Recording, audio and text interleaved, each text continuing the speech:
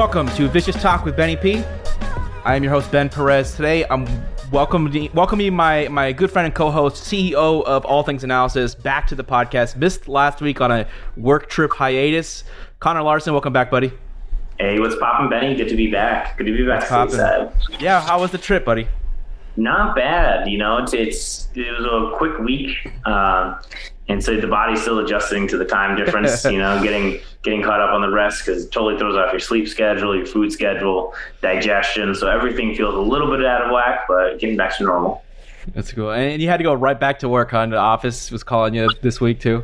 Yeah, it's a short week with Thanksgiving, so had deadlines to meet still, unfortunately. But yeah, now get to record a podcast and go home to the family, see some friends, and have some good Thanksgiving food. Exactly. Yeah, Thanksgiving is on the mind here. We're going to be doing our Thanksgiving special, bringing this podcast out a few days earlier than typically do. We're trying to speed up the schedule for the week just because we got the 3 games on Thursday, a busy week ahead. We may or may not be able to record a podcast later this week. We haven't been able to map out a schedule. We're just going to be busy with, we're both traveling home and going to be trying to find time to see if we could nail down a time. We are going to be 3 hours different again. So I'm in Arizona right now. We have the 2-hour difference. It's been easier doing it this way, but I'm going to be back in California, and we'll have that 3-hour time difference to deal with again, Connor. Oh, Lord. Not as bad as 6 or 7 hours from Germany and 10 hours it would have been. I think it's 8 hours from here. Yeah. From Arizona. I think the East Coast is 6, so yeah, Arizona 8 and Cali would have been 9, so at least not bad. Yeah, definitely. All right, Connor, what was your favorite thing you ate in Germany? What was did you have any good meals? Or was it just kind of like the typical stuff? You know what? I did. I had a lot of good street food for sure. And then in terms of the things that I ate, it was mostly the things that I drank I remember the most. So some good beer and Blue Vine. Some good wine as well. Beers? Did you have any new beers that you were trying that you hadn't had before? I think the most common one was the Berliner Kindle. But I would just go into a bar and say, give me a Hefeweizen. So it's just their, basic German beer. Gotcha. So whatever was on tap, I wouldn't even know at that point. I was just Definitely. I think traveling is a good opportunity to try to expand the horizons on a lot of things, just like food and drink. Being able to try new things that aren't typically available to you in your the community you live in. So that's always something I like to ask people when they go abroad. Oh, 100%. Definitely. All right, Connor. So Thanksgiving is this week. We're going to talk about 3 games in addition to our typical segments we do. We're going to be talking about the Bears and Lions, Raiders, Cowboys, Bills, and Saints.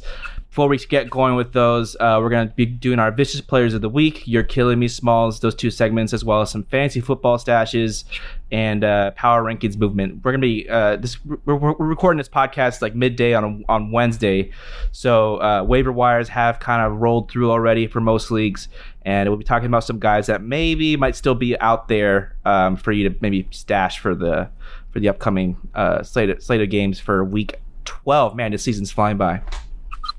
It sure is. Yeah. All right, Connor. Vicious Players of the Week. Let's kick it off here. Who is your Vicious Player of the Week or Players of the Week? A guy on my own team in ATA League of Record. Got to give Jonathan Taylor the shout out. Just an incredible game. I mean, close to 200 yards, 5 touchdowns, over 50 fantasy points. One of the top 10 running back finishes of all time in terms of fantasy output. Anytime you eclipse that 50-point total, it's just it's all you really need from a player to likely win your matchup.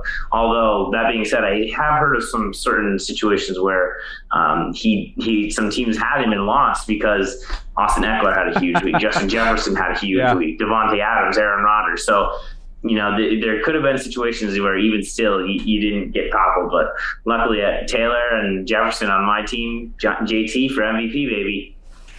Yeah, that was a hell of a game. Reminiscent of that, was it 6 touchdowns Kamara had last, in week 17? That was a wild week too. Mm-hmm. Yeah, I mean, you really can't go wrong with that one. It was the obvious choice. Taylor was excellent, and if you listen to our podcast last week, Zach and I, my older brother, subbing in for Connor, we did a pretty good job handicapping that game, and specifically, we saw how Derrick Henry tore up that Buffalo defensive front. Really, Buffalo showing that their defense. I mean, while they're not completely awash. They're still a good defense. They are vulnerable to getting punched in the mouth by like a power running attack. Derrick Henry, I think, had like 20 carries and like 150 yards, almost 3 touchdowns earlier in the year. Taylor had the 5 touchdown performance last week. Buffalo is showing some vulnerabilities here, and they're no longer first place in the AFC East Conference, so division. So that is something to keep an eye on as well. My vicious player of the week is going to be Wander Franco, 20-year-old shortstop for the Tampa Bay Rays. This week he signed a 12-year, $233 million extension. The 12th year is a team or a player option. It's an option, so guaranteed on that contract, $185 million. Not too shabby for someone who hasn't even been able to legally drink a beer here in the United States. He has signed now the largest contract ever given to any player for the Tampa Bay Rays, surpassing Evan Longoria previously. And now it's the longest contract ever signed by a player with less than a year of service time. That doesn't happen very often, where a team is so convinced right off the gate that a player is going to be a successful component to their future of the franchise. But Franco has been someone who's been hyped for a while now, the number 1 prospect across Major League Baseball for about a couple years now. We saw him play, starting the second half last season, and he looked excellent. He had an excellent postseason, did all he could to try to help the Rays get past the Red Sox in that first division round. Fell short there, the team did, but Franco, just 20 years old, really shining bright here for Tampa. Just $223 million. Some of those bonuses get tacked on for MVP, like top 5 MVP finishes across the years. But what's kind of crazy is he's only 20 years old. They're going to be having him sign now through his prime. That contract might end up being a bargain for Tampa Bay if Franco continues on this trajectory. It's a risky signing, giving someone that much money and years, but with the way his career is on projection to accomplish, he could be someone who is a superstar in Major League Baseball for a long time coming. Really cool to see, just a young player getting his due, and just 20 years old. I still can't get past that. Also, by the way, the New York Mets, still going to be paying Bobby Bonilla when this Wander Franco contract expires. God. Yeah, I saw that on Twitter. Danny Vietti, he's kind of like a San Diego Padres guy, but he also just covers Major League Baseball in general. Pointing that fact out to me, and I was just like, oh man, that is crazy. The contract will be expiring in 2034. The Mets will still be paying Bonilla $1 million a season through that year. I think it's like 200. I think it's like 2040 or something like that when Bonilla's contract expires. Crazy stuff. All right, Connor. Let's now transition to the other end of the spectrum. You're killing me, Smalls. You're killing me, Smalls. Who are the players who disappointed you most this week? That's a tough one. I was personally wronged by the Dallas Cowboys going with the Dak and CD double stack in my DraftKings lineup, and that was just a big fat zero. Basically, took you out of contention. So they're killing me. I mean, the Giants are killing me once again. You feel like they had a little bit of momentum, and that game on Monday night, I missed all of Sunday traveling, so I was excited to see my Giants Monday night. Gosh, was that a letdown. Just Danny Jones looked scared, fearful. I think we have to move on from him. This was the make or break season. And Jason Garrett, they got rid of him. That was a horrible signing, averaging the worst in the league in terms of points last year, or 31st maybe. And then this year, another bottom 5 offense. And when you look at the talent around the team, it shouldn't be the case. So it really comes down to the offensive coordinator as well as the quarterback, because Kadarius Toney is an electric weapon. Sterling Shepard is a great slot player. Evan Ingram, who's just one of the consummate underperforming tight ends. It doesn't seem like can get any good quarterback play. And obviously Saquon is Saquon. So when you aren't able to perform with those guys out on the field, the Giants are killing me, Smalls. But maybe we have some light at the end of the tunnel with Jason Garrett gone. Offense will look different next week. I can only hope. Yeah, it's tough to see, particularly the decline of Daniel Jones for me. Over the last 5, he started the season off pretty well. Like the offense was throwing the ball well. He was running the ball well. The efficiency numbers for him were pretty encouraging. And then over the last 5 weeks now, He has an EPA per play of negative 0.165 on the since week 6 over the last 5 games. That ranks 29th amongst quarterbacks with at least 100 snaps or more. Really, just he's only ahead of the bench I pulled ahead of Sam Darnold, Jared Goff, and Davis Mills. So, not necessarily the guys you want to be compared to for Daniel Jones. That's we'll have to see. Quad. Yeah, we'll have to see if the firing of Jason Garrett will do anything to light a spark for them, because they're gonna need it, and it stinks because you're right. This was a make or break season for him, and if he's one of those quarterbacks, they're either gonna have to franchise tag him or just let him go, right? So. Yeah.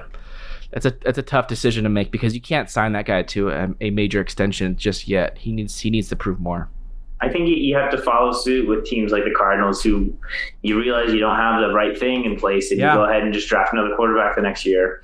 At this point, we've had plenty of opportunities to see Danny Jones, way more than the Cardinals had to with Josh Rosen. So let's just take a play out of some of these other faster moving organizations and try to get back to relevancy and draft a quarterback next year. I like it. All right, Connor, my You're Killing Me Smalls is Isaiah Stewart and LeBron James. Did you see that fight that LeBron, he says he inadvertently threw the elbow. Mm-hmm. What it looked like was Stewart was being very physical with him, probably digging into his ribs. LeBron tried to push him, probably swipe his arm off of him, and ended up hitting him in the face. I'm sure he didn't mean to hit him in the face, but he was trying to hit him. So LeBron, he got pissed off. He inadvertently, quote unquote, hit the Isaiah Stewart in the face. And so, LeBron gets suspended a game, but then the way Stewart reacted, Stewart gets suspended 2 games. And honestly, I think Isaiah Stewart should have maybe been punished even more based on the way he reacted. He was plowing over his team personnel, his teammates. He was like Cade Cunningham, the number 1 draft pick for the Detroit Pistons, was trying to hold back Stewart. And he was trying to, he was with him the whole time. And Stewart was pushing him off. Cunningham fell down. Stewart was if he hurt Cade Cunningham, who was the first overall pick in the last draft, can you imagine? I think Stewart justifiably would be a free agent at this point right now. Right. The Pistons would have had to release him based on if they injured the future of that franchise. I get Stewart actually is a decent player. He's had moments of adequacy. He's okay, but just completely lost his cool. And I get it. You get hit in the face, you're gonna be pissed off, and that's the nature of it. Especially the way he got hit in the face. He got hit really hard, busted his eye open, basically, blood all over his face. But to completely just put your team and team personnel in harm's way that way was just really a bad look for him, a bad look for the Pistons. Really a worthy candidate here for You're Killing Me Smalls. I thought that was a bad look the other night in that game, but also, in the same vein, neither of those teams are playing well, the Los Angeles Lakers or the Detroit Pistons. So when your teams aren't playing well and things like that happen, they kind of start to snowball into some negative momentum. So the Lakers are definitely a team that's trying to bounce back. They're, I think, 9-10 now on the back end of the playoff picture, if not out of the playoffs at this moment in time in the West. And I got to tell you, it's kind of nice to see that Russell Westbrook has not been the guy that they were hoping he was going to be. Leading the league in turnovers right now. Anybody that Russell Westbrook wasn't a good fit. It is the Lakers fans. They were pretty optimistic about his fit there. And it's been a struggle for them in the early going. Also, LeBron James, he's year 17, year 18. He can't bring it 100% every night. He can't carry this team to the top 3 seed in the West. That's not. I think it's out of the picture at this point. Their goal is to stay out of the play-in game, and I don't even know if they could do that. That's the top 6 teams in the West will avoid the play-in, and I don't even know if the Lakers could do that. So they put together this crew of old retiring players and got rid of a lot of their young talent. And what do they expect is going to happen? This team looks kind of dead in the water and it looks outdated. They're not playing modern basketball right now. It's a lot of just dribble one-on-one, and they don't look like a team that's flowing together. Complete opposite of, say, the Golden State Warriors, who are surprisingly outperforming expectations at this point in the season just because of the type of basketball they play. Definitely, yeah. The Warriors are definitely on that other end of that spectrum. All right, Connor, that's going to do it for You're Killing Me Smalls and our Vicious Players of the Week. 2 segments that we're having a lot of fun with. And, highs and lows of the week are good ways to highlight, what's been going on in sports. All right, Connor, let's move into some fantasy football advice. We're talking about fantasy football stashes, guys that might still be available in your fantasy football leagues. People that go out and grab them, or even like if they're not available, maybe you could buy low on some of these guys, because these are people that are getting slept on just a little bit heading into the the final quarter of the season now almost. Who's somebody you want to kick this segment off with?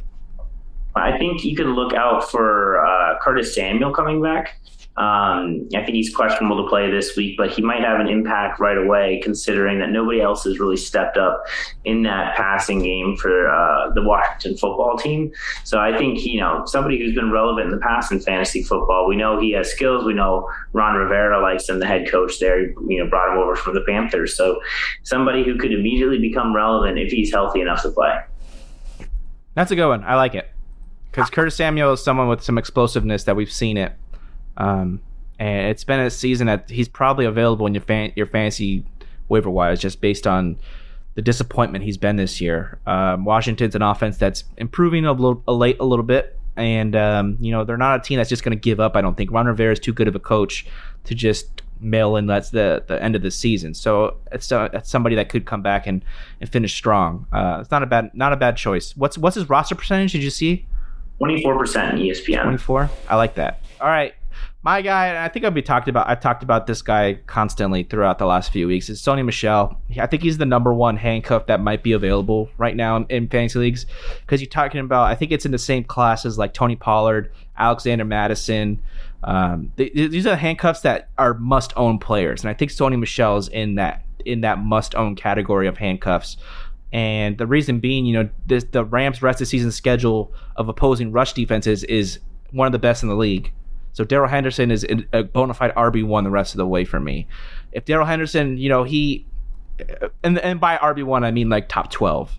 And with Henderson, he has a little bit of an injury history. He missed a good portion of his rookie season with injury. I think he missed all of last season, right, with an injury or close to. He missed some of it. That's what allowed Cam Akers to get on the field and really explode the second half of the year. He had the ribs injury earlier this year, and he's a guy that, while you're not banking on an injury, he's been a good player this season. If you own Darrell Henderson, you should do your darnest to go out and try to grab Sony Michel and maybe even buy low, maybe even overpay for him if you can, because he's someone that I think is an excellent insurance policy right now, rostered in 23.7% of ESPN leagues. Especially going towards the playoffs. If you're going to be in the playoffs, you don't want to be stuck without a playable running back if there's a major injury to somebody on your team.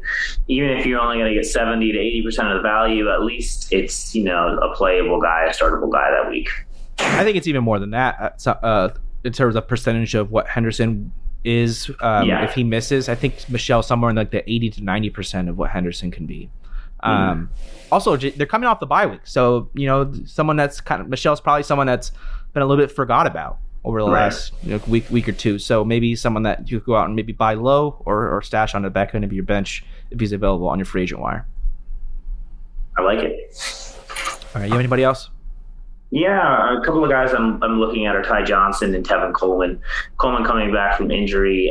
It looks like Michael Carter is dealing with an ankle issue. He's going to be out for a few weeks. So, both of those guys over the next few weeks could have some relevance. It's not really a stash. It's more of a, just check your fantasy, your waiver wire in case this week you need a running back plug and play. Those guys could be available.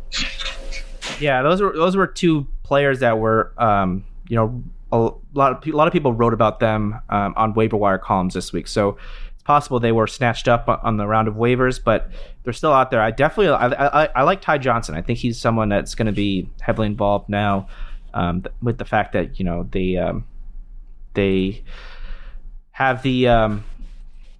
they have Michael Carter no longer available for them for the next few weeks. So yeah, he's a good pass catcher. My guy I want to highlight too now, someone who's been missing a lot of time lately with an injury. I think he broke his finger, is Will Fuller. Will Fuller, wide receiver for the Dolphins. Someone with a lot of talent. In Houston, he strung together some excellent performances, especially in fantasy football. Someone that is capable of, like, when going off, being the wide receiver 1 overall when all things are clicking. And the Dolphins are the number 1 pass team in the league right now. They're passing at the number 1 rate in football. And Will Fuller is someone that, when he comes back, it sounds like it's inevitable at some point soon. Fuller is going to be heavily involved in that passing game. And we've already seen Devontae Parker. I think he's out for the season now, right? Jalen Waddle's been snatching up a lot of work. And Waddle is, while he's uber talented, he needs some help. And Gesicki's been doing pretty well. But I think Will Fuller is definitely the most explosive member of that passing core when, given the opportunity to, if he's healthy. So I think Fuller, he's probably been dropped in a few of your a good amount of leagues, just based on the fact that he hasn't been playing much this season. He's bound to come back soon. I think that Fuller is someone that I would be keeping an eye on, trying to go stash. Yeah, they like using Waddle in the shorter screening game, and They still are looking for that field stretcher. Yeah, a great point that with Parker out, it certainly leaves a hole that Fuller can fill. We know he's an excellent deep threat. That's why he was signed to the team. So 33.2% rostered in ESPN. Gesicki's been known to be Gesicki some games and just not be able to catch the ball. So, yeah, not a bad idea to put him on the back end of your bench. Just knowing that it takes one play for him to be fantasy relevant. Yeah. All right. Anybody else? A guy I like this week, you might be able to get, is Gerald Everett. I came back 2 weeks ago after the bye week and got 8 targets. 4 targets last week. He's got 100 yards combined over the past 2 weeks, 10 points, 5 points. Sometimes if you need a fill-in tight end with Travis Kelce going on by, and also a guy who we think is talented. We think he's athletic. If Russell Wilson can start to put it together, maybe he can string together a few games of 50-plus yards and a touchdown here or there. We know he's athletic enough and has the profile of somebody who can be a tight end with some fantasy relevance. He hasn't really shown it yet, dealing with injuries and the new team, but some potential there. Yeah, that's a good one. All right. I like to round out this segment also by throwing out a defense that might be available. With the upcoming schedule, a defense that I like, and they currently rank 15th on ESPN defensive rankings, position rankings, that is. They're 14.8% owned in ESPN leagues. The Vikings. The Vikings are, facing San Francisco this week. Not necessarily a matchup that you salivate over, but their next 3 opponents following this week: Detroit, Pittsburgh, and Chicago. Detroit's an excellent matchup. We know that, especially if Goff isn't going to be able to play. It sounds like Goff will probably be ready in 2 weeks. It sounds like tomorrow, Detroit's playing tomorrow. Goff is a 50-50 chance to play, so it's probably a good bet playing week 13. But still, Detroit's Detroit. Pittsburgh's offense is, you're not really afraid of them. Big Ben can't throw the deep ball at all anymore.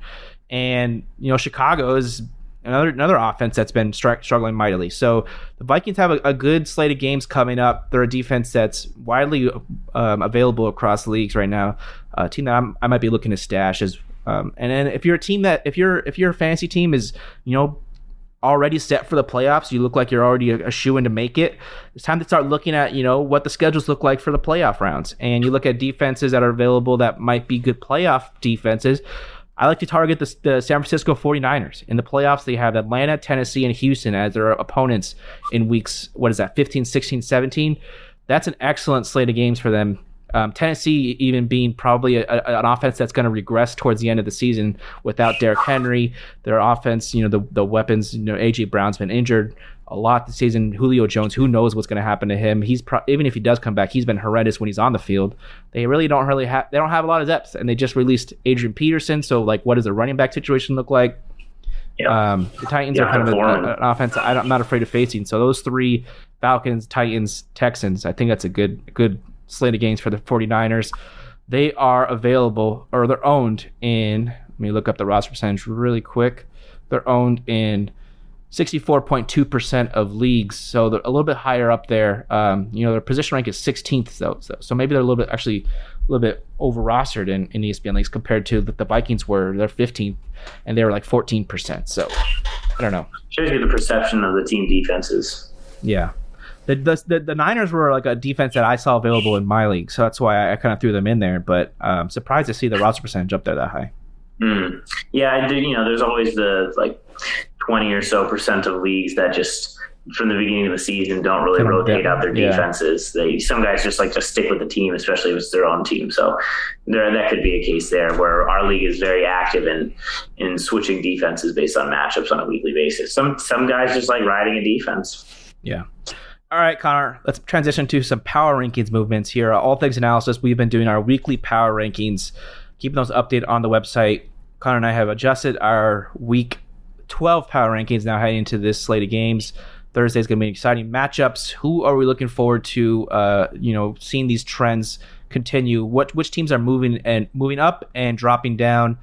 The power rankings are a way that we gauge teams against one another. And while you don't necessarily want to be seeing too much movement week to week, sometimes you got to make overreactions. Sometimes you got to react in the moment. And, we've seen over the last few weeks some teams trending up and some teams trending down.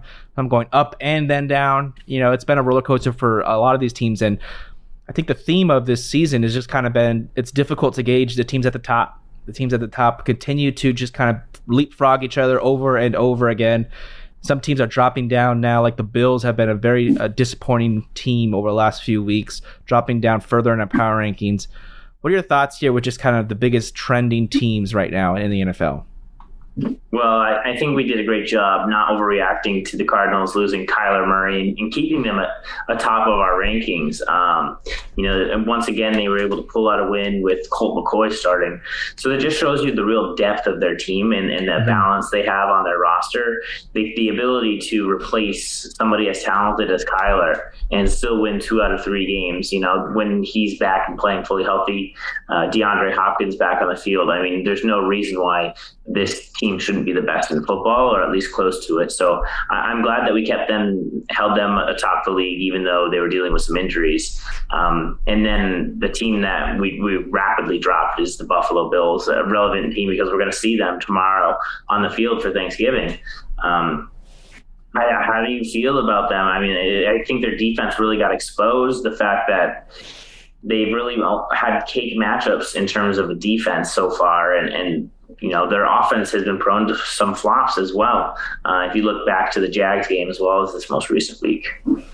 Yeah, the Bills are a team that is regressing pretty heavily. And I think what it comes down to is obviously the defense has had a pretty easy slate of games. I think they've had the easiest schedule of opposing offensive they've faced this year. But also there's a lot of problems on the offense. The Bills refuse to run the ball. They just don't do it. And Josh Allen has the opposing defenses now are playing him zone mostly. And last year, Josh Allen was number 1 in the league of defenses were playing him at the number 1 rate of man coverage last few years. And so what that does is allows Allen to use that rocket of an arm to create holes and capitalize when his receivers were creating separation. But now with the zone, you have to be more anticipatory. You anticipate throws better. And you have to be more accurate with the football, and Josh Allen really hasn't been doing that. Last year, Allen was 2nd overall in completion percentage over expected. This year, he's somewhere in the middle of the road. Last year was like 4.8 or so, 4.9. This year, it's 0.9. So about a 4% drop off of a completion percentage over expected. He's been right around league average in terms of accuracy this year, and that's not what the Bills thrived on last season, and that's not what's gonna get them out of this funk that they're in. And I think that a lot of the problems also are just with this running game and the lack of it. They're starting to use Matt Breida at the higher rate, at equally or higher rates than Zach Moss and Devin Singletary. And is Matt Breida the more talented back? I don't think so. And the Bills are a team that's plummeting pretty fast. And I think they're starting to feel the heat. The Patriots are right there with them. The Patriots are now a half game up in the AFC East standings. If the Patriots continue to this trend, the Patriots their defense is number 1 in expected points per play over the last 5 weeks, since week 6. Patriots defense has been incredible lately, and the Bills defense, they started out the season hot, but part of that was just the opponents they were facing, and I think that the truth of this is starting to be revealed with more data under our belts, with more opponents faced for the Bills. I think we're starting to see, we did that Pythagorean theorem tool. We're going to be getting on the site as soon as we can. It is on the site. It is okay.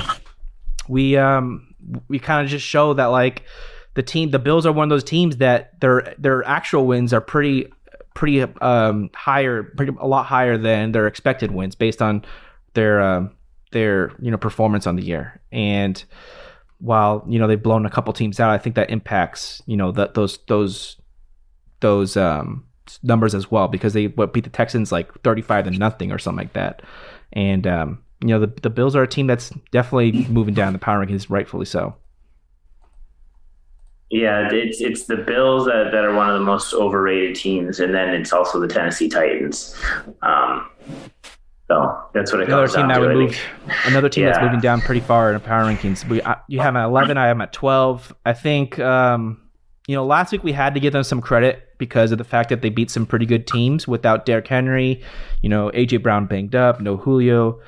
But the fact is, this team is just getting too many injuries now. And while they've been well coached and they've been well managed and well game planned, the fact is that their talent is just not there with the top teams anymore. And they're going to struggle to compete with the best teams in the NFL going forward if they can't get healthier.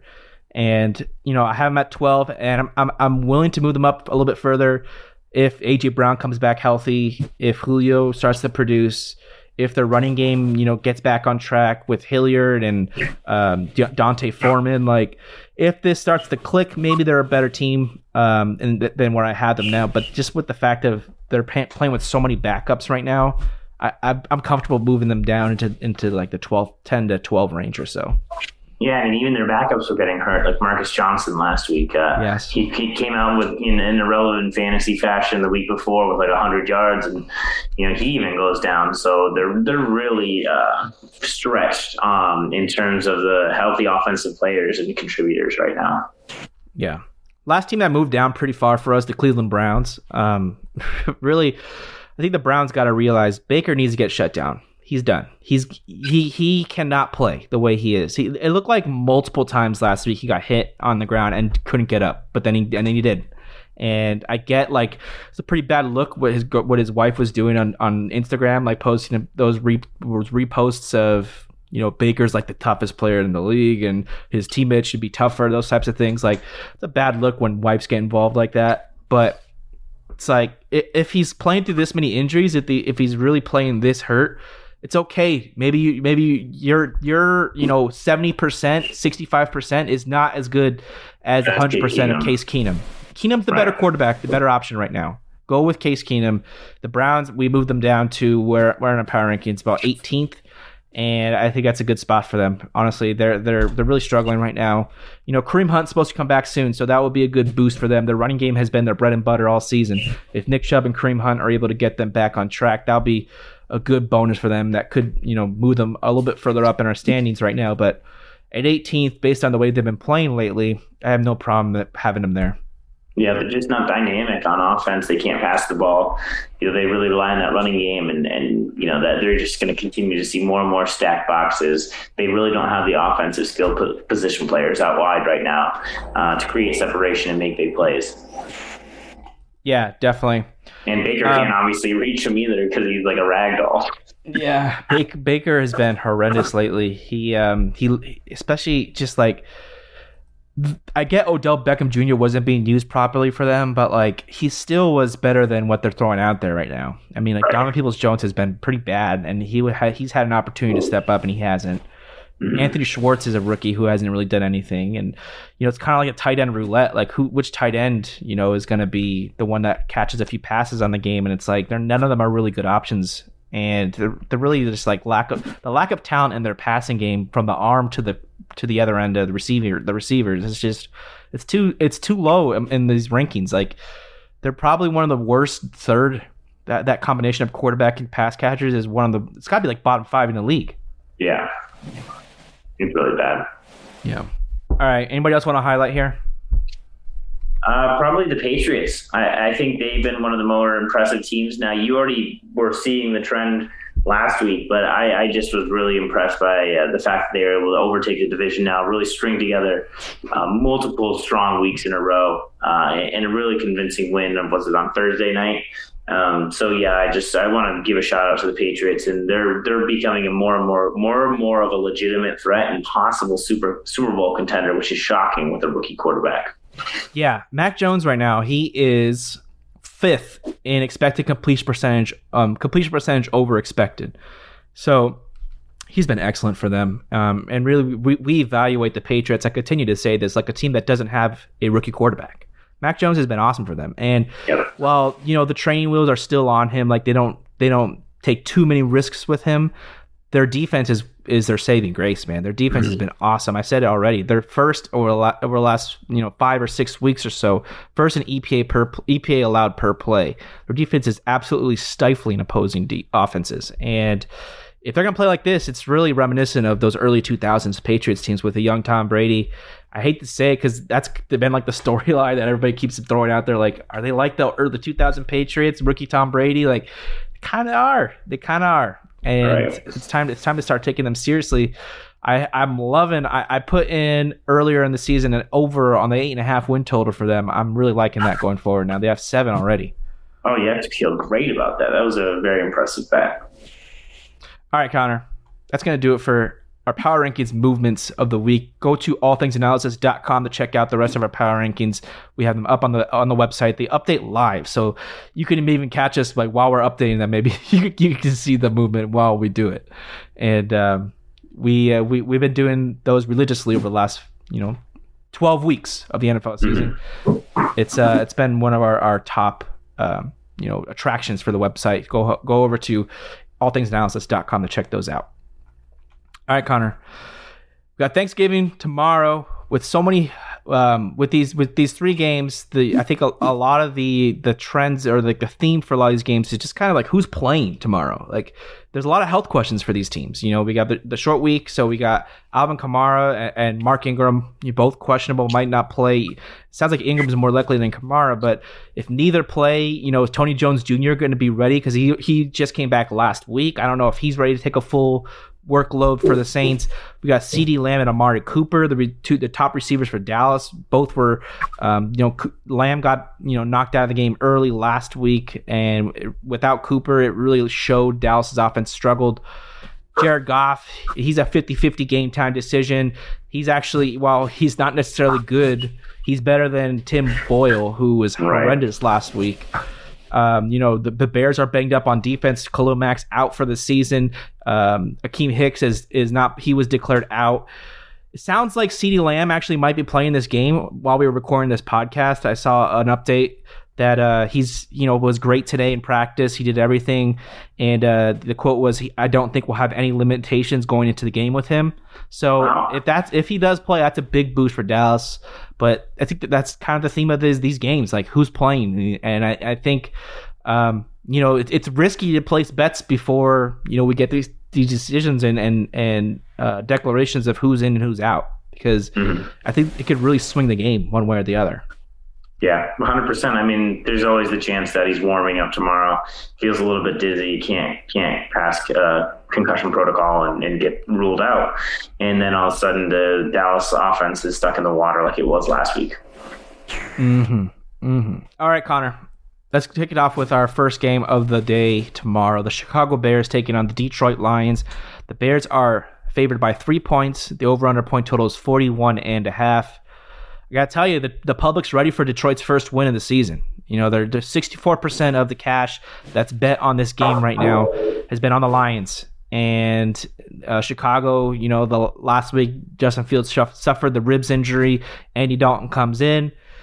Do you think that the Lions have do you think that there's a chance here that they could sneak out their first win of the season? I certainly think there's a chance. They've been playing in a lot of decently close games, and Goff, while horrible this year, is an improvement over Boyle, as you mentioned, and DeAndre Swift has been one of the top fantasy running backs. And in real life, he looks extremely talented and impactful. So, this team, it struggles from a lack of pass catchers and passing game, but Swift is talented enough, and Hawkinson as well can have a big game, and they can certainly overcome what is a very weak Chicago Bears offense as well. Probably, as you can see with the line. Going to be a low scoring game. And if you're a 0-8 team or whatever they are at this point, you're hoping for a lower scoring game because it's more of a coin flip. They don't really have to worry too much about keeping up and can keep it close and try to win by like a field goal or something.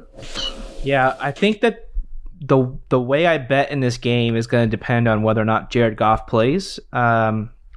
And not necessarily the way, but like the confidence that I have, because I like the Bears a lot if Tim Boyle plays. And well, like I said, Goff isn't great, but Boyle is even worse. Goff on the season has a negative 0.1 EPA per play, but Boyle has a negative 5.04 EPA mark last week. He had a 30% success rate, a 34.1 QBR, 65% completion percentage, 77 pass yards last week. Like really, really bad game for Tim Boyle, and he's a backup quarterback for Detroit for a reason. He doesn't deserve a starting job in the NFL.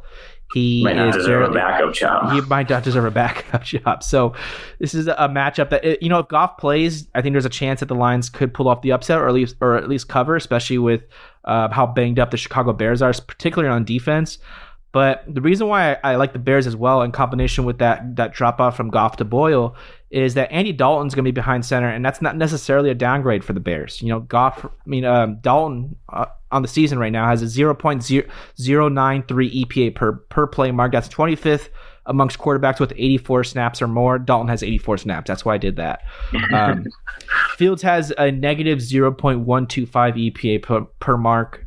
Play per on the season, negative 1.25, and that's 38th. So Dalton has the better mark there, but Fields has been improving lately. So I'm not trying to just completely bash Fields. Over Fields' last three games, he has a 0.113 EPA per play. So he has been getting better, but I just think the drop off from Fields to Dalton isn't as damaging as you might think. And with the public being so heavily on Detroit, I feel like it's a sharp move to take the Bears here. This opening line was 4, moved down to 3. 3 is a key number there for gambling reasons, obviously for the field goal difference. And I just I'm not convinced that Dalton is a full point less valuable than Fields right now. I think they're pretty comparable. Yeah, I tend to agree. I think that if you look at both sides of the ball, the Bears defense is the strongest unit in this game. If you're talking about the Detroit offense, the Detroit defense, Bears offense, and Bears defense. And so, in a game where we think it's going to be close, I'm going to side with the team with the better defense that could probably make a play, maybe get an interception, especially if, Andy Dalton is a professional quarterback. He can manage a game. He's not going to do the things that are too dumb, not going to have horrible turnovers, maybe a couple, but nothing too. He's going to be able to move the offense with Darnell Mooney, if Allen Robinson's healthy, David Montgomery's healthy now, whereas there's just zero confidence in Tim Boyle. Yeah, I tend to agree with you there. I would mention the one caveat that the Bears defense has been pretty bad lately. Over the last 5 weeks since week 6, they're 31st in EPA allowed per play, 0.145, which is horrendously high.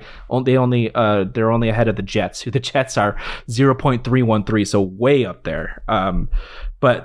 And the Lions are, on the other hand, 29th in EPA per play allowed in that same time span. So neither defense is really good. I think that when you talk about the Bears, though, that those 5 games that I'm including in that spread, you got the offenses of Green Bay, Tampa Bay, San Francisco, Pittsburgh, and Baltimore. That's a pretty tough matchups. And so I think that this is definitely the easiest opponent that the Bears have faced in a while. I just think they're not getting enough credit here. And especially if Boyle plays, I love Bears -3 a lot. Yeah, they're coming off of 6 sacks last week against a backup quarterback, and I think they'll largely dial up the pressure once again. If they either way with Goff, which is also basically a backup quarterback, so either way, I think they're playing a backup offense. Yeah, it's funny. Goff ranks dead last in so many advanced stats. He's been really bad this year, but that just tells you how bad Tim Boyle is, because Boyle's a pretty good difference worse than Goff. So really pick your poison there for the Lions. It sucks because you kind of feel for Dan Campbell, head coach there. You want them to do well, but it hasn't been there for them this season. And, at this point, it's just they want that first win, and then you can move on to the next year. And really, this is like one of 2 games left on the remaining schedule that they're even like going to be within like a field goal or stand a chance. I think they got the Falcons in like week 16 or 17. Other than that, Detroit's going to be like heavy underdogs, almost double-digit underdogs in the rest of their games going forward. So keep an eye on that. And I think that the Bears are a good pick here for this first Thanksgiving game. All right, Connor, next matchup. The Las Vegas Raiders taking on the Dallas Cowboys. Cowboys favored by 7.5 points. The over-under point total 50.5. This is an interesting matchup. I think that, Dallas comes into this game with an interesting buy low opportunity. They looked pretty bad last week against Kansas City.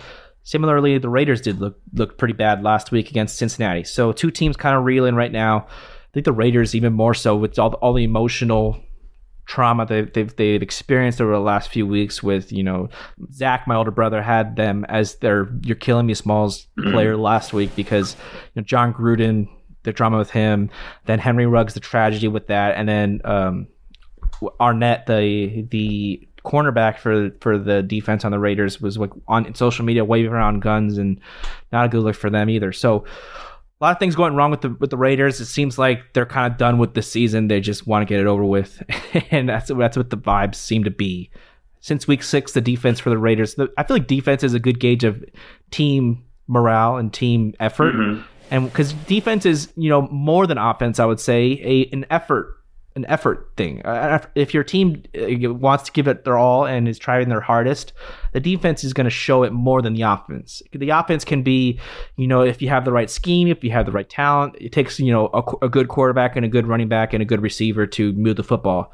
And that's oversimplified version, but I think you get the point. Like the more energized your team is, the better your defense, I think, more than the offense will be.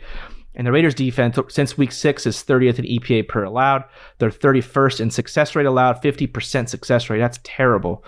The Chiefs game last week wasn't a good matchup for Dallas. I think, the Chiefs defense over the last, like in that same 5-game span, I continue to highlight, the Chiefs defense has been much improved. Since early in the season, they were really struggling. The Chiefs are 6th in EPA per play allowed since week 6.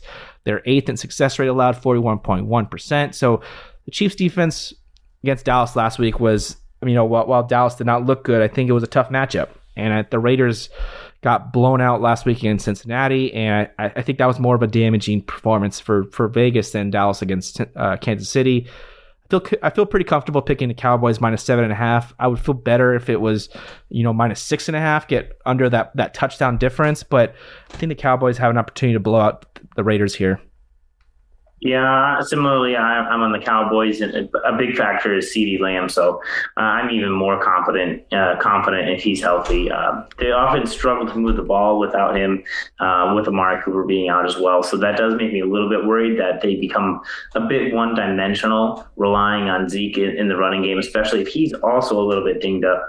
But obviously, Tony Pollard's one of the better running backups in the league. And Michael Gallup is in his 3rd game back from injury, and so he continues to get more and more involved in the offense. So with CeeDee and Gallup, I think that should be plenty enough firepower where they can take out the Raiders. And so hopefully CeeDee's playing. That could be a big factor. Yeah, definitely. The CeeDee Lamb, the latest update was he was a full participant in non-padded practice today. That was from Dak Prescott, and Lamb still needs joint clearance from a club physician and an independent neurological consultant to play on Thursday. Sounds like he's trending in the right direction. Keep an eye on that. I like that. I agree with you in the sense that I think he's a big factor in this game, just because without Cooper, I don't think Gallup is a reliable wide receiver 1 on the week. And Dallas's offense really suffered last week without them.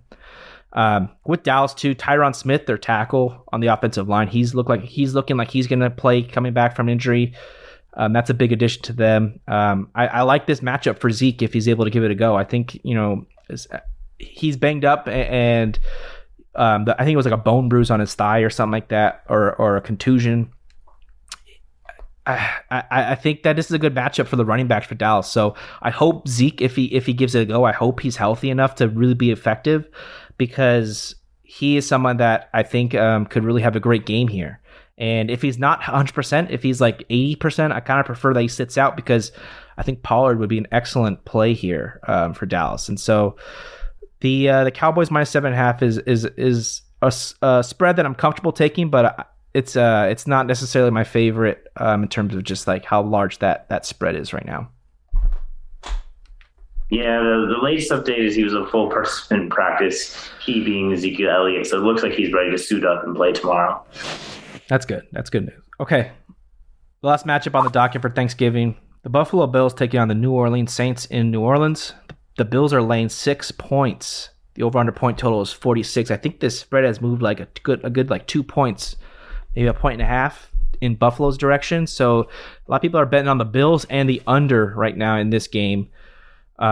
Is there any chance here that the Saints could come out and maybe surprise people? The Bills have been disappointing the last 3 weeks in a row now, and it's kind of just assumed that they're going to bounce back in this matchup. But is that going to be the case here? What are your thoughts? That's my general feeling. With the amount of injuries on New Orleans Saints, you take away Alvin Kamara, Michael Thomas, and Jameis Winston. None of them have been on the field at the same time. Having them all off the field for this game is going to be very difficult. So there goes another game for the Bills defense to pad the stats and look decent. Simeon really hasn't been the guy who stepped up. Most of his production's been coming in garbage time. And the Saints defense has just really showed that they're not as strong as we necessarily thought they were. The Colts were really able to do whatever they wanted in that matchup. The strength of the Bills defense is the running game, and with the strength of the Bills offense being the passing game, they can really avoid, or I should say the weakness of the Saints defense is the running game after Jonathan Taylor and Derrick Henry expose them. So the argument there is that the Bills might not be able to take advantage of that weakness, but I do think they have enough offensive weapons with Cole Beasley and with Emmanuel Sanders outside of Stephon Diggs. Dawson Knox has been back and healthy. He was 6 for 80 last week, where I think in the passing game they can make up for what they lack in the running game, especially in a matchup where I don't think New Orleans offense puts much pressure on the Bills. Yeah, this is a game like I came into, like I really wanted to play contrarian and side with the Saints, and I think I lean that way, but I just wish that we could have like a healthy Kamara or a healthy Ingram and a healthy Teron Armstead, the tackle for the Saints. He's questionable. He's probably not going to be playing this week. Marcus Davenport, he's not playing, the edge rusher for who's questionable, the edge rusher for the Saints. The other tackle for the Saints banged up. He's questionable. It's just like a lot of health problems for the Saints, and that's really my big caveat with them, because I actually kind of like them as the underdogs right here. I think this is a good spot to maybe buy the Saints at a low point and continue to bank on this Bills reel. But it's a really tough one for me because New Orleans is 5-0 straight up against the spread against Buffalo in their last 5 matchups against one another. The Saints are a good home team. Sean Payton's excellent as an underdog. And I just don't believe in this Bills defense. But I just don't know if the Saints have the health and the personnel and talent to capitalize on the Bills' defense struggles. No, you're playing the Saints' backup crew. You're not really playing the Saints at this point. Yeah, this is the game that I feel least confident about in my pick. Just that 6-point spread is too large for me. And I lean Saints, but really a tough decision here. And it's I don't feel confident about either team in this game, and I think that the Bills offense has really just refused to grow, and they're continuing to struggle because they just refuse to run the football, and they're not going to be able to do that this week against New Orleans, that ranks first in rush DVOA on defense. So the Bills I just don't think that they're a team that's trending in the right direction. That's not to say New Orleans is either. So I think this is a matchup that could have been a lot more enjoyable to watch had it been played like 5 weeks ago. But now at this point in the season, neither team really hitting their stride right now. And a game that it's probably not going to be as enjoyable as it could have been. So that's kind of disappointing in there. But again, I lean Saints +6, but I don't feel confident about this one. Pretty big bummer too. Adam Troutman last week, I had him as my one of my favorite values of the week. had a great game, and then he comes after the game with an MCL sprain, I think it was, or he's banged up. IR. He went he's on IR. That was today. Dang, big bummer, man. He had a big game last week, and the Saints just continue to just get the injury bug game after game now. And it's such a bummer for them because they actually had I think they had some decent, surprise performances this season. And now without their starting quarterback, without their starting running back, without their backup running back, without their starting tackle, starting tight end, like the injuries are stacking up. And so that's really the big thing for the Bills here. It's like, if you're going to bet the Bills, maybe you just parlay it with the under, and that's the value there.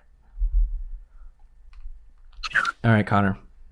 I wish I had better things to say about that game because it seemed like it would have been a better matchup, but it's Josh just Allen bounce back game, baby. It could be, and that's kind of a good transition to our DFS lineups because I think Josh Allen is really the only quarterback I'm targeting in DFS this week and for Thanksgiving games. We got 3 games for DFS. Connor and I are going to be doing a DFS lineup for Thanksgiving, and we'll be highlighting the players we think are good values here for these matchups. Connor, do you want me to start off, or you want to? You can go ahead. All right. DraftKings lineups here. DFS, 3 games, and we're going to be picking. What's the is it? How does it work like on DFS for Thanksgiving like contest? There's a classic window you can do with the regular lineups, and it's called the What's the payouts look Thursday. like for? What's the payouts look like for Thanksgiving? Is it similar to like the mega contest? On the weekly basis? You can do like $3 entry into an $800K contest if you want to get into like one of those huge pools, but you can still do like the double ups, which we recommend, and the head to heads. But they do have a $20 fantasy millionaire, which is comprised of just the 3 games played on Thursday.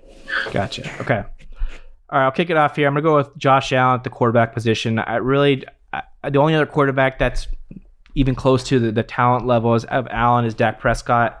And with Dak possibly missing his 2 top receiving options in Lamb and Cooper, I kind of stayed away from that. But with Lamb, trending in the right direction, maybe I could pivot to Dak, save like a $500 or so, and try to find other options across the roster. Keep an eye on that. I think that the health of players really is going to come into play here with DFS. So don't be afraid to pivot late towards the game, so as they're starting. But I'm going with Allen, 7,800 at quarterback spot. My RB1, Ezekiel Elliott, 8,000. I think this is a great option this week. Elliott has a really good matchup against Vegas that is ranking really low in EPA per play over the last few weeks, and so it's a really good matchup for Zeke. I could see him possibly leading all running backs in rushing yards this week. I think that's like plus 400 on Thursday. I think that's a good bet, a good value. The other candidate for me is David Montgomery, who I have in my RB2 spot. The Bears, I think, are going to be victorious against the Lions, and I think it's going to be a lot thanks to David Montgomery at $6,000. I thought that was an excellent value.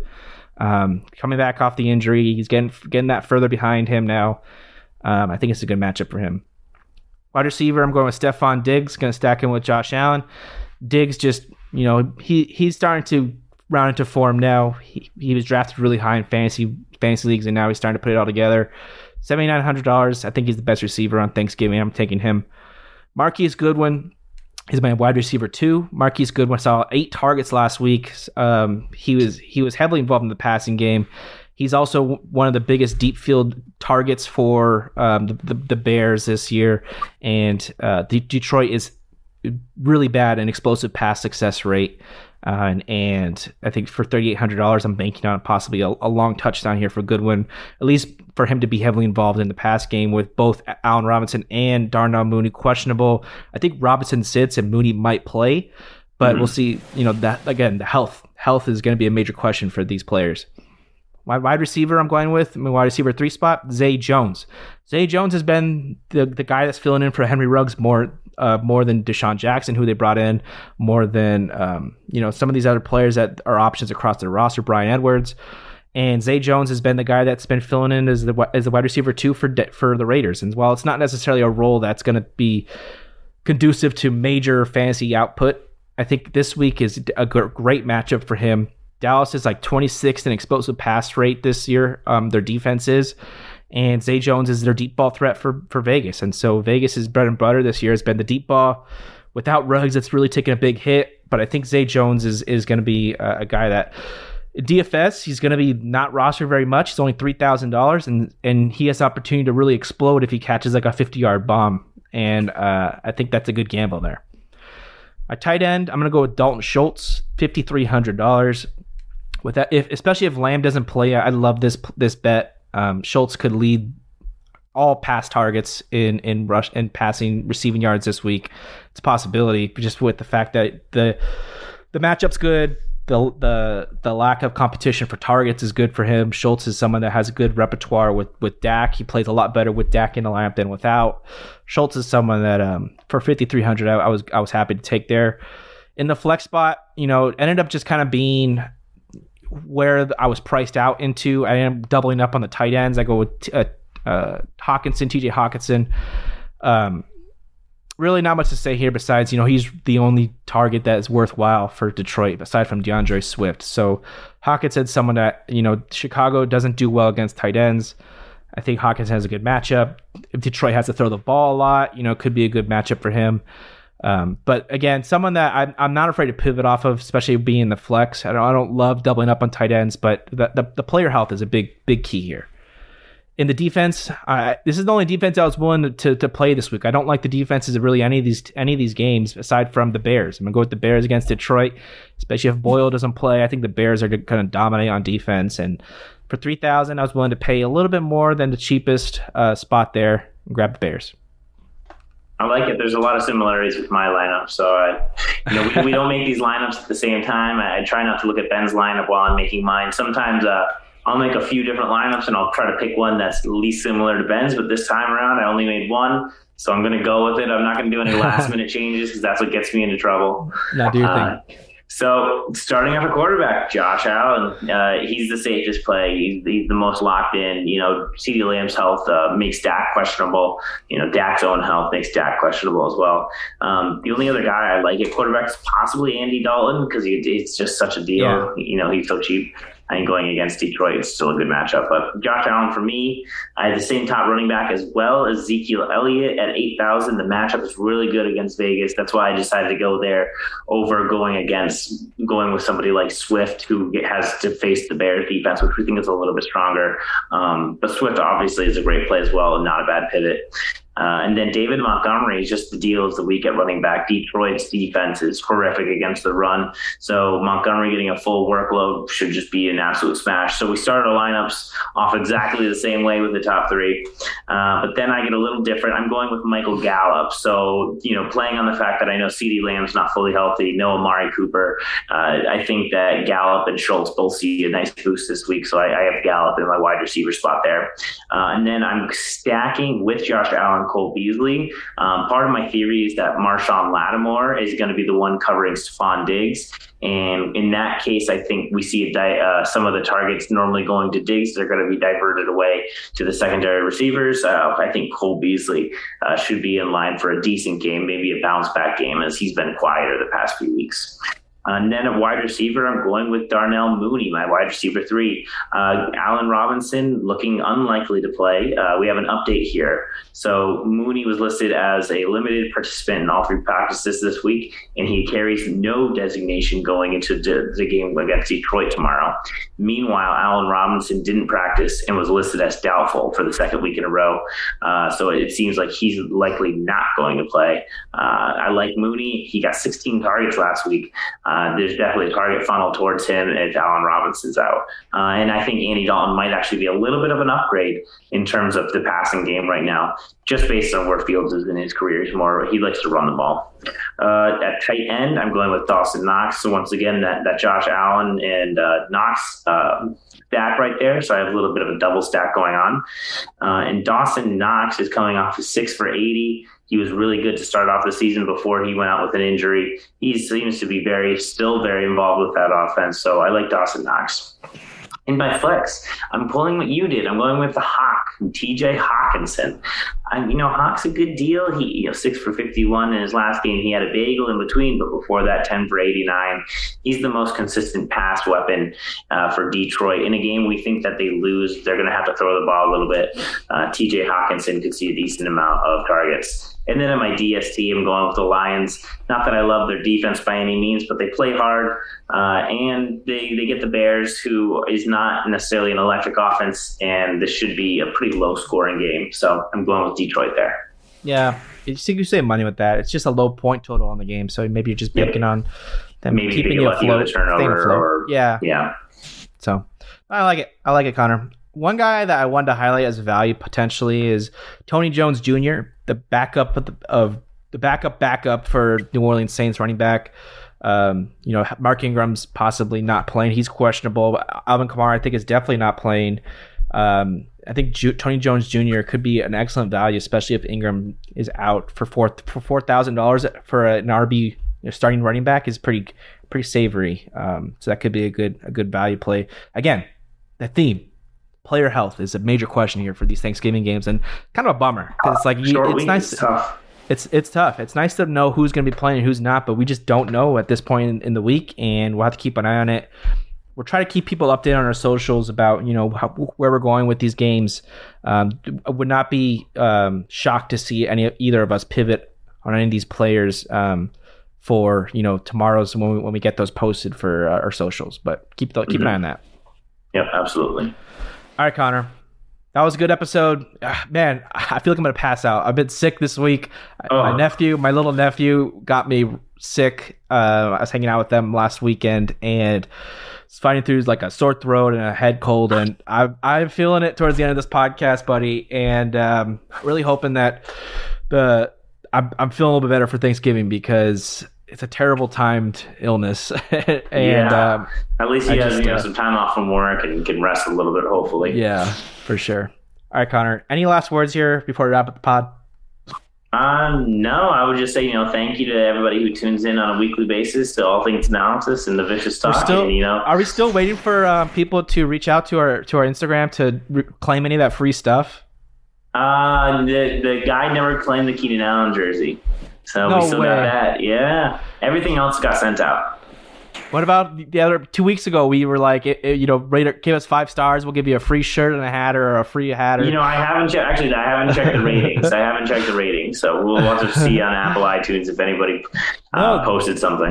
The deal is you give us a 5-star rating, send us a screenshot, or DM us on Instagram, and we will give you a free shirt or a free hat or whatever Connor's got.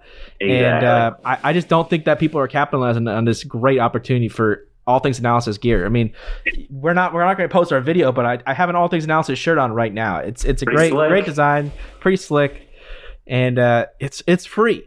Just support the podcast. You're already doing it, but if you're listening at this point, and it's easy. You just give us the 5 stars and message Connor, and he'll send you your stuff. Yep. Waiting on the DMs. And of course, we're there for you guys every single week if you need some roster advice. So we're still getting those messages.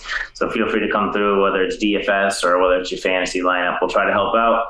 And as long as, we're online and we see it, we'll definitely respond. Definitely. All right, Connor, which meal or which part of the meal tomorrow are you most looking forward to having? That's a tough one. So I'm Polish, and so my grandpa makes some pierogies, and those are absolutely delicious. There's these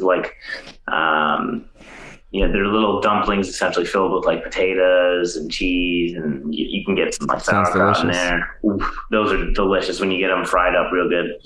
It sounds really good. I'm a guy. I love the combination of things for Thanksgiving. One of my favorite food combinations, like in this world, is turkey, cranberry, and stuffing, and even stuffing, some mashed potatoes in there, maybe. Good. But like some really good stuffing, mashed and cranberry and turkey is delicious. Especially, we've been deep frying our turkey over the last few years, and it's delicious that way. It's like you got to do it outside. It's super dangerous. You got like a big pot. Super dangerous, yeah. But like it's worth it, man. It's like super moist. It's really really good. So but you just got to be smart about sauce. Do you do the can or you do it homemade? You do the fresh? No, I started doing a homemade cranberry sauce last year, and it's delicious. The fresh cranberries. Also, just like Trader Joe's has a good cranberry compote thing that you gotta get like the cranberry chunks in there. I used to like as a kid. I still like the canned cranberry. Like you can't go wrong with it. But like there are upgrades to it for sure. Yeah. There are better versions. But all of it's just so good. All right, Connor. That's going to do it. I'm really thankful for you, buddy. Really appreciate you doing this. Thankful for this episode, man. It's going to be some great advice in here. For sure. Hope you have a great Thanksgiving holiday with you and your family, Connor, as well as our listeners. Don't forget to ask yourself at the end of the day, are you vicious?